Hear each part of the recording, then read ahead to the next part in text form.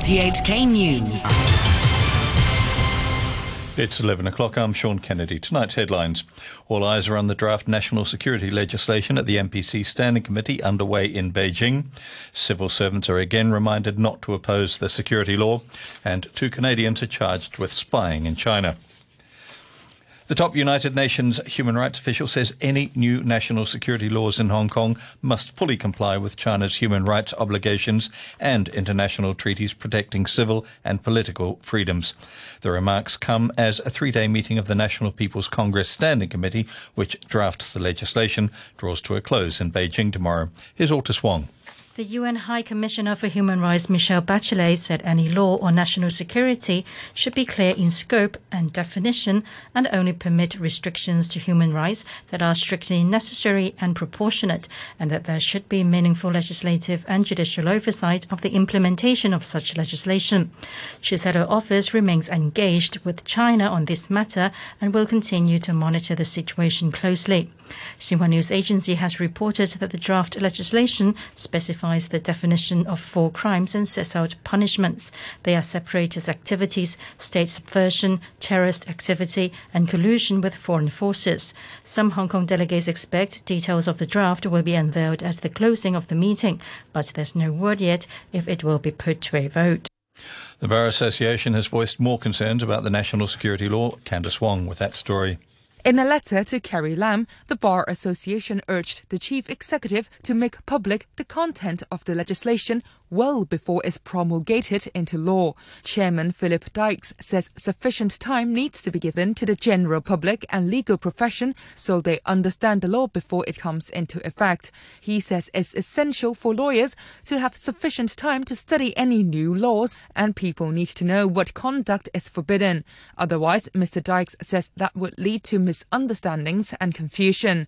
The Bar Association also expressed concern that Beijing could exercise jurisdiction over certain national security cases here in future.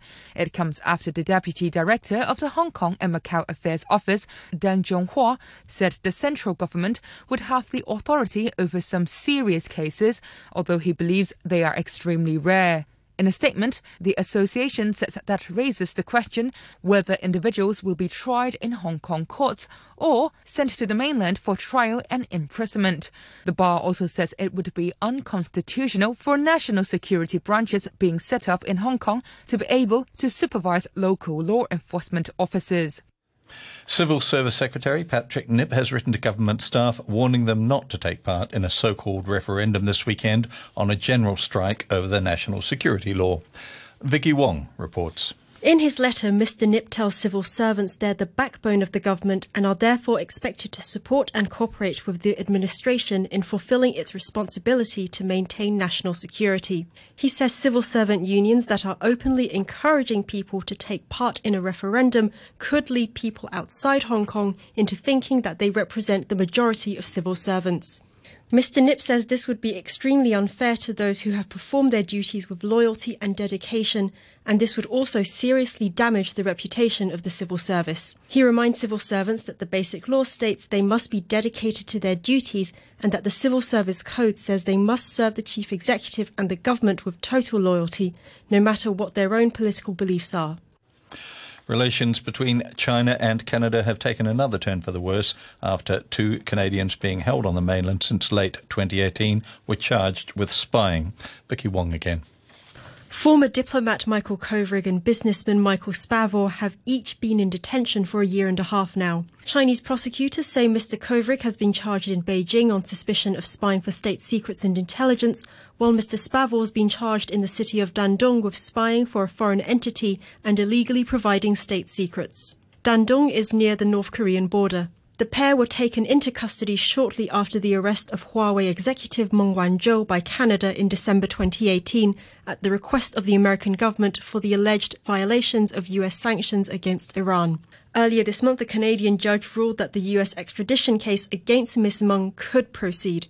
The cases involving the Canadian pair are widely seen as retaliation by China and have dealt a big blow to ties between Beijing and Ottawa. You're tuned to RTHK. The time is coming up to 5 minutes past 11. The chairman of the Association of the Heads of Secondary Schools says he doesn't think schools need to call in police to deal with students who violate the new national anthem law. The law bans disrespecting the anthem, and the Education Bureau says it should be played at ceremonies marking special occasions, such as the July 1st handover and National Day. Teddy Tang says most schools already do this. He says schools will teach students about the new law and the anthem, and they're more than capable of dealing with violators. I think most students in Hong Kong schools, they are cooperative and willing to follow school instructions. In the past 12 months, the teaching profession has gained lots of experience and mastered the necessary skills in handling various types of crises and dealing with students with different special needs. So I'm confident principals and teachers are able to handle all sorts of challenges, and I don't think calling police is an option. Hong Kong has reported 3 more imported COVID-19 cases, all of them returnees from India. The Centre for Health Protection says the latest patients include a 9-year-old boy and a 12-year-old girl who were in India for months. They tested positive for the new coronavirus after arriving at Hong Kong yesterday. Only the boy has shown symptoms like fever and runny nose. The latest cases take the city's total infections number to 1,127. The Executive Director of the Tourism Board, Dane Cheng, says he doesn't think the industry will see a recovery for at least another year. Still, he's urging the sector to gear up for a return of tourists as fears over the COVID-19 pandemic subside. Maggie Ho reports. In an interview with RTHK, Mr. Chang said the number of long-haul visitors will probably remain at half the usual peak travel season level, and the market will only begin to recover in the second half of next year at the earliest. He said in the meantime, the travel industry should warm up by promoting local tourism for Hong Kong people to visit the city's attractions and to show the rest of the world the SAR's success in stopping coronavirus spreading. The government earlier announced plans to subsidize local green tours, with agencies set to receive $200 in cash for every Hong Konger who joins one. Mr. Chang said he expects the administration to roll out more measures to boost local tourism in the coming weeks, such as giving people vouchers for local tours based on their spending on retail goods or food. New government data shows bankruptcy filings have hit a 17-year high amid the ongoing recession.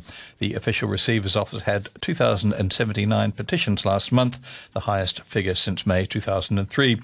While economists say the rise is due to the pandemic and months of social unrest, officials note that the much higher than usual figure could be partly caused by the judiciary's special work arrangements earlier this year, which was due to the outbreak.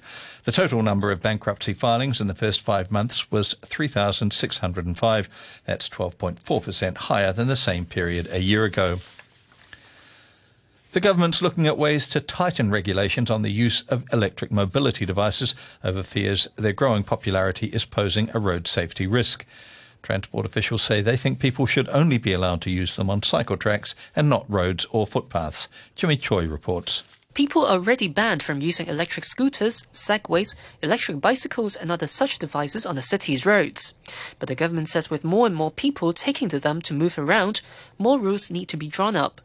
After a 3-year study looking at overseas practice, officials say the regulations should be less stringent than those for motor vehicles, but more stringent than those for bicycles.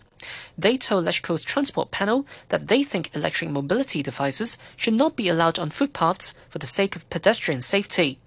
But it will be alright for people to ride them along bike lanes, apart from electric wheelchairs, which they say will be better suited to footpaths. Roads are not a good idea for any electric mobility device though, because there can often be heavy traffic and much bigger vehicles are king. Officials say they're going to carry out some trials on cycle tracks at the Science Park and in Tseung Kwan O next year before putting the proposed law changes to LegCo. IT sector lawmaker Charles Mok accused the government of being inflexible when it comes to rules governing electric mobility devices. They're still going to use sort of a one-size-fits-all sort of mentality in dealing with the issue. They are saying that, you cannot use it on pedestrian pathways. You will be able to use it probably on the bicycle lanes and not on the roads and so on. But not all the, for example, not all the public streets and roads are the same. There are rural roads that actually are very ideal for very little traffic and very ideal for using these devices. But somehow the government seems to always respond to us saying that, well, Hong Kong roads are very congested and a lot of traffic and so on. But not all the roads. Overseas, Australia's Prime Minister Scott Morrison says a sophisticated state-based actor has been attempting to hack a wide range of organisations for months and had recently stepped up its efforts. Speaking at a media briefing in Canberra, he said the attack targeted all levels of government, political organisations, essential service providers and operators of other critical infrastructure. We know it is a sophisticated state-based cyber actor because of the scale and nature of the targeting and the tradecraft used. Health authorities in Italy have reported that the wastewater of 3 northern cities had traces of the new coronavirus long before the country's first case was detected in mid-February. The BBC's Mark Lowen reports. Italy was where the coronavirus outbreak erupted in Europe in late February, with the first recorded case in the northern region of Lombardy. But it was long thought that the virus had been circulating here earlier.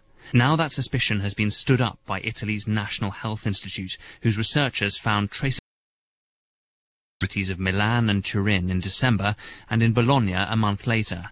This study could help identify the source of the infection and shows the importance of wastewater to tracking the path of the virus.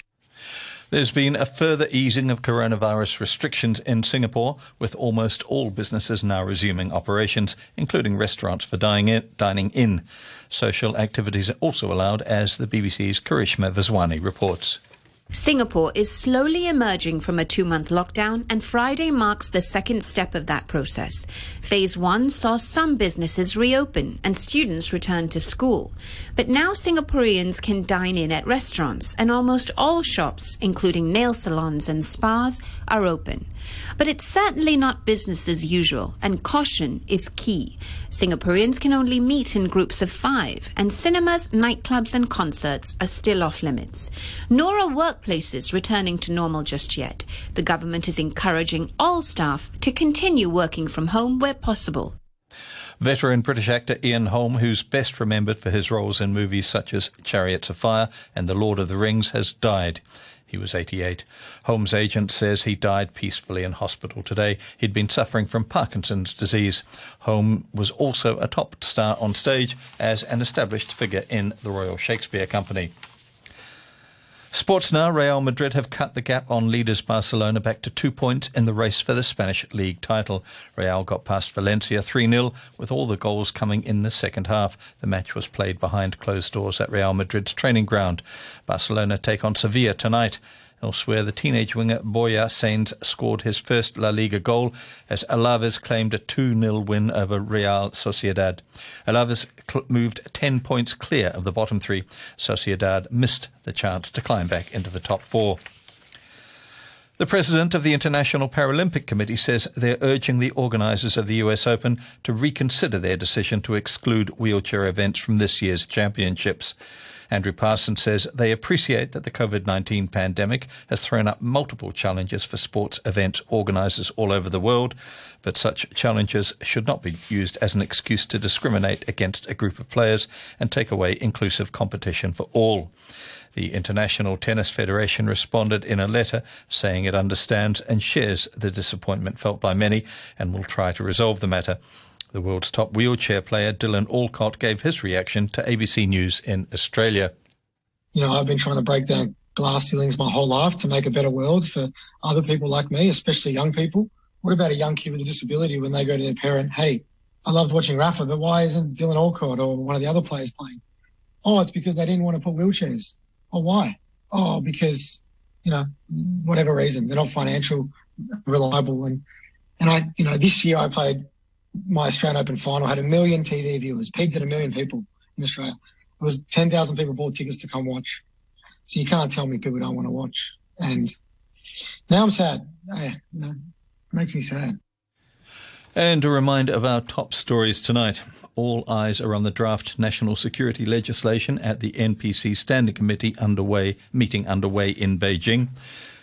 Civil servants are again reminded not to oppose the security law. And 2 Canadians are charged with spying in China. The news from RTHK. RTHK Radio 3. It's time now to look at stories covered in this evening's News Wrap programme.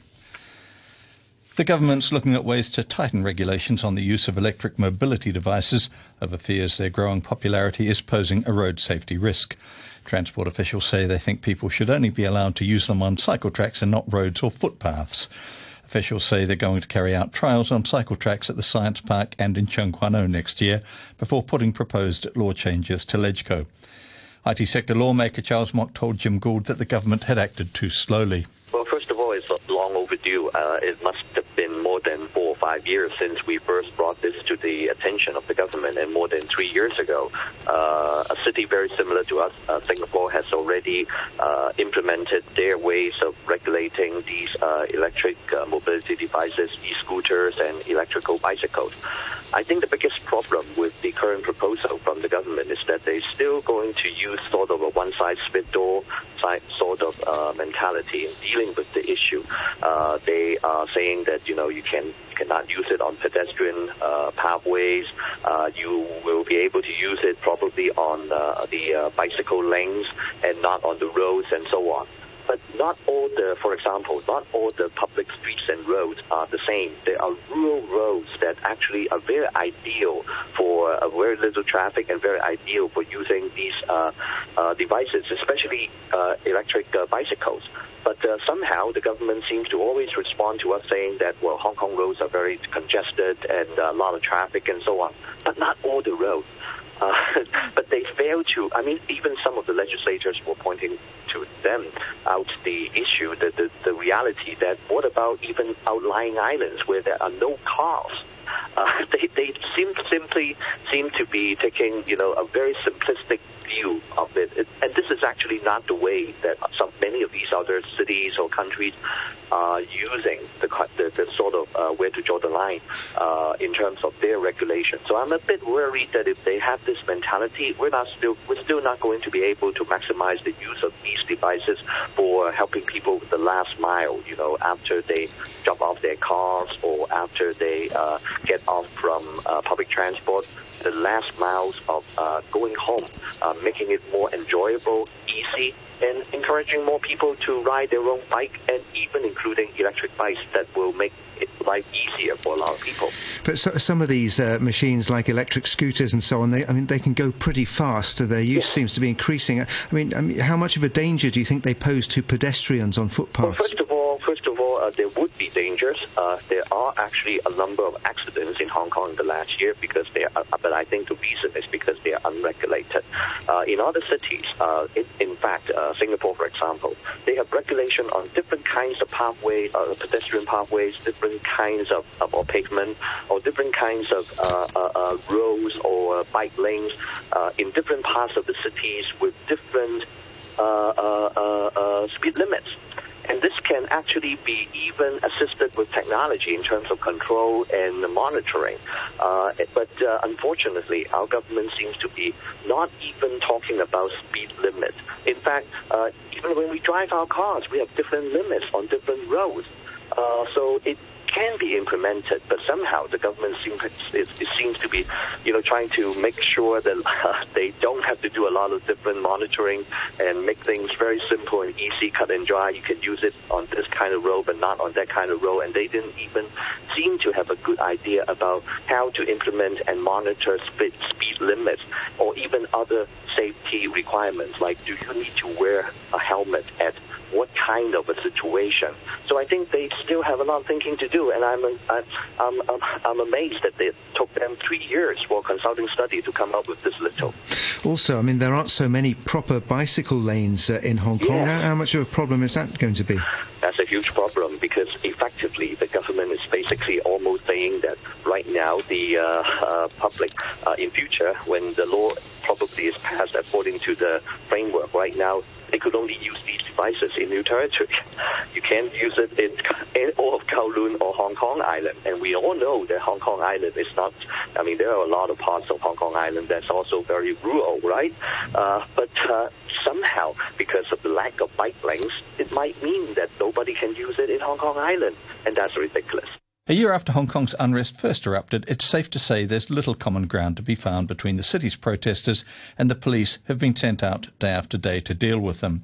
What both sides might be able to agree on, though, is that the relationship between the force and much of society has changed dramatically.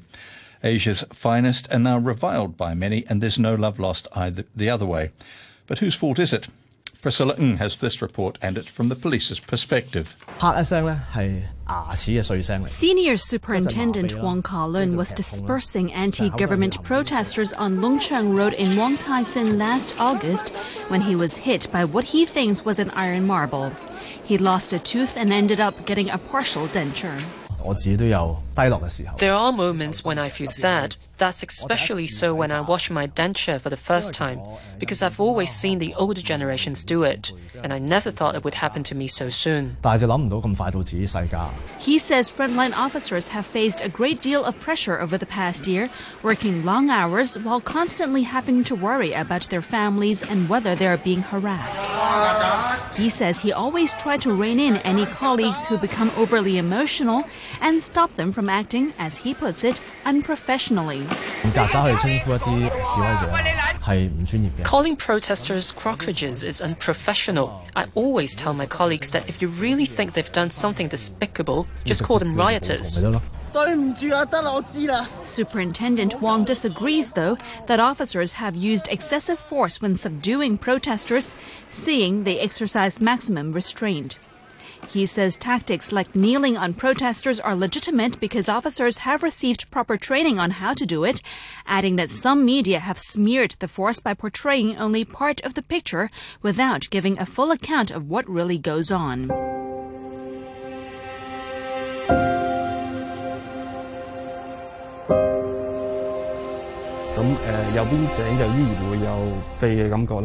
Sergeant Ah Chung was on duty in Kwun Tong last October when someone slashed the side of his neck with a sharp object, severing a vein and a nerve. He says he doesn't feel any anger or hatred towards his attacker, with a suspect arrested and charged. Having served in the police for 25 years, Ah Chung says he can feel a drastic change in the relationship between the force and people in society. I think they've misunderstood us. We are politically neutral. I am just here to maintain order and enforce the law. Why would they see us as a political tool? Ah Chung says he's prepared to return to the front line after several months of treatment, saying he has no regrets and is committed to continue serving society. But some others in the force aren't so sure. Jackie recently resigned from the police, saying he doesn't agree with the way some of his former colleagues have dealt with anti-government protesters. They didn't follow the police guidelines and regulations. If you need to arrest the protesters, just do it. Why beat them? Some of my former colleagues would kneel on the necks of the protesters or ordinary citizens. That could kill them. Others refused to let the injured protesters see a doctor. He added that he doesn't want to shoulder any responsibility for their wrongdoings. People often curse the police and say things like, "May the entire family of black cops die." That made me unhappy. I didn't do anything wrong. Why should my entire family die? Jackie says another reason why he didn't want to stay in the force is because it can't tolerate alternative political views, like opposition to certain government policies. He says he feels relaxed after submitting his resignation letter, saying the world is very big and there is a lot of exploring to do. Australia's Prime Minister Scott Morrison says a sophisticated state-based actor has been attempting to hack a wide range of organisations for months and recently stepped up efforts. Speaking at a media briefing in Canberra, he said the attack targeted all levels of government, political organisations, essential service providers and operators of other critical infrastructure. Anna-Marie Evans asked our Australia correspondent Jerry Gannon why the Prime Minister declined to identify a specific state actor. It's a delicate situation. You don't name your biggest trading partner and accuse it of espionage, which is effectively, what this kind of activity is. I guess he really doesn't want to name it, but he all but named it. But a number of sources within the government has named China. They look at the sophistication, as you heard in that grab there from Scott Morrison, the trade craft, as it were, is very much like China. There's only 3 countries capable of doing this: North Korea, China, and I can't remember the other one, but you will. I had it at the tip of my tongue a minute ago. However, it's interesting to note that in analysing what has happened, there was no intent to carry out disruptive or destructive activities within the victim environments. That was a quote. Now, that's almost like, if it is China, and, I'm not going to point the finger at China, but whoever the actor is behind this, it's almost as if they're saying, look, we can do this, now play nice with us. It's kind of like that. This is not the first time. This is not a recent occurrence. This has been going on for some months, apparently, and it has alarmed the security agencies. The security agents have been working behind the scenes, trying to, sort it out and protect our critical infrastructure. But today, I think the Prime Minister felt the need to go public to warn everybody, in fact, that they needed to up their security. IT experts are encouraging people to update software and passwords as a means of protection. So the main reason behind this is, it is believed, it is because Australia supported the call for an inquiry into the origins of COVID-19, which angered China, and that's believed to coincide with an escalation of this kind of activity.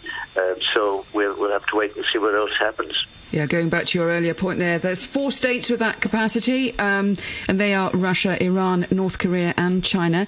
Now, if going back to Australia's relationship with China, yes, it was interesting that the Prime Minister has made a stand on that inquiry, and it's resulted in real tensions ratcheting up between the 2 countries. But Morrison isn't stepping back on this one, is he?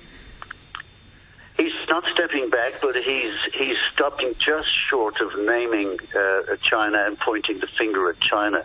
And, it is our largest trade partner. And I think, part of the issue, too, is the Huawei, however you pronounce Huawei network, is not permitted to operate in Australia.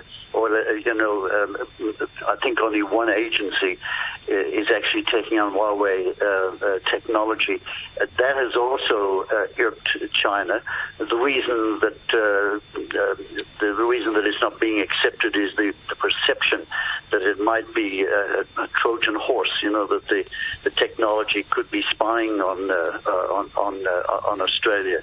So there are a couple of issues which have angered China, and I think stuff is coming to a head, but we're stopping short of pointing the finger at China. But many IT experts say that the nature of this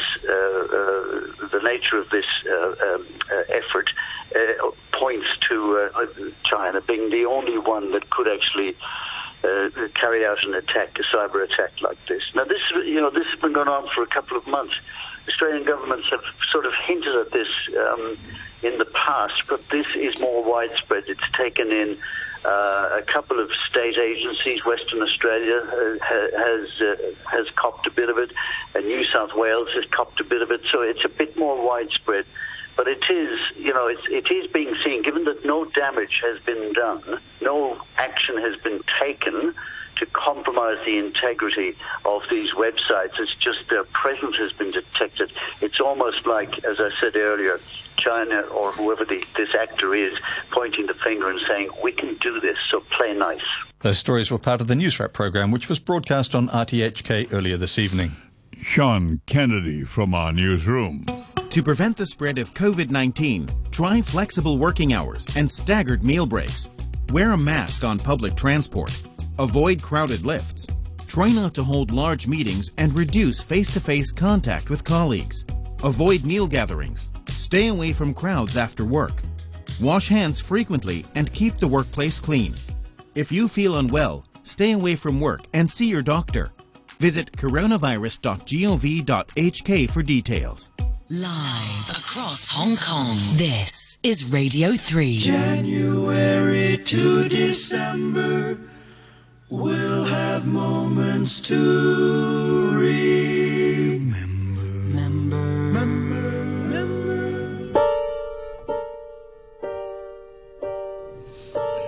This is Nostalgia. Ray Cordero with you from now until 1 a.m.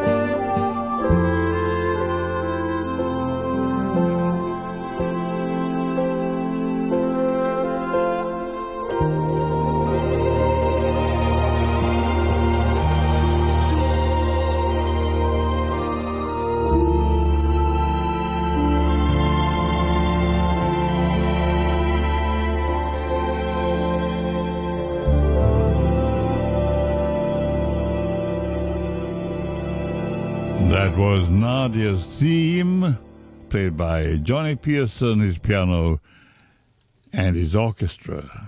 Nadia's theme. Let's welcome Jim, a regular performer, Jim Reeves. I love you because you understand it. Every single thing I try to do,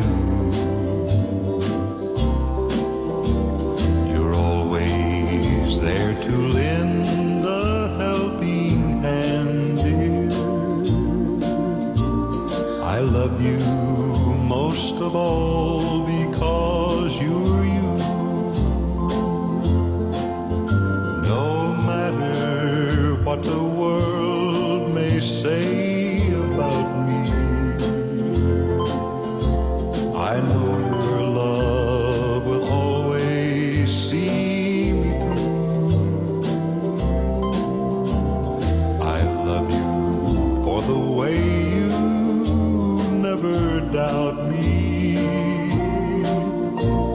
what most of